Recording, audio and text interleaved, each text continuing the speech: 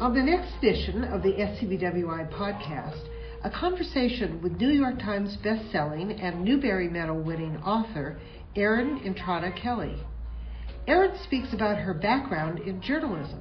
I really had to find my fiction voice, but the great, wonderful thing about newspaper background is that you learn how to write quickly, you learn how to revise, and you learn how to edit yourself. And not to be precious about it. Exactly. Right? And you also learn how to take feedback because, you know, your editor is going to...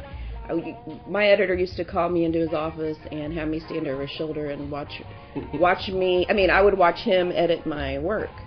And those are all skills that have been pretty much invaluable to me as a novelist.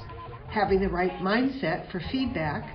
I've been wanting to be a writer since I was a very little kid, and so I have always longed for and thirsted for feedback. Someone tell me what you think. How can I be better?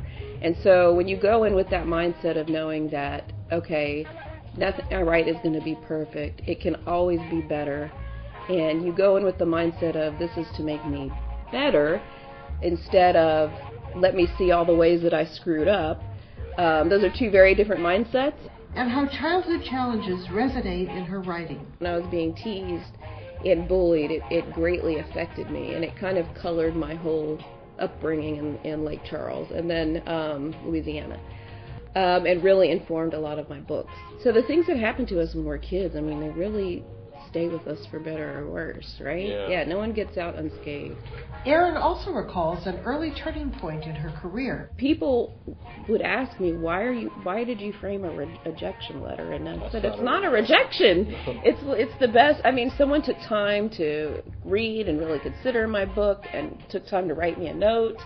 And after getting all these form letters, that one postcard, was enough to light a fire and say, wait a minute, maybe you will. You're almost there.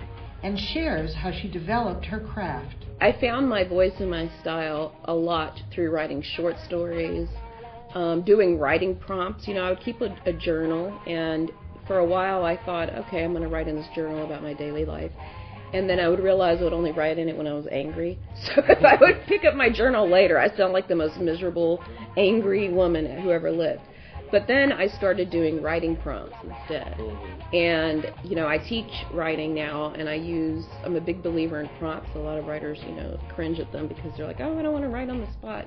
But that's how you find out what your style is, Do you use a lot of metaphors? Do you use a lot of symbolism? Are your sentences long? Are they short? I mean, these are all things that are important to know about yourself as a writer. And so I learned it just from writing and more writing.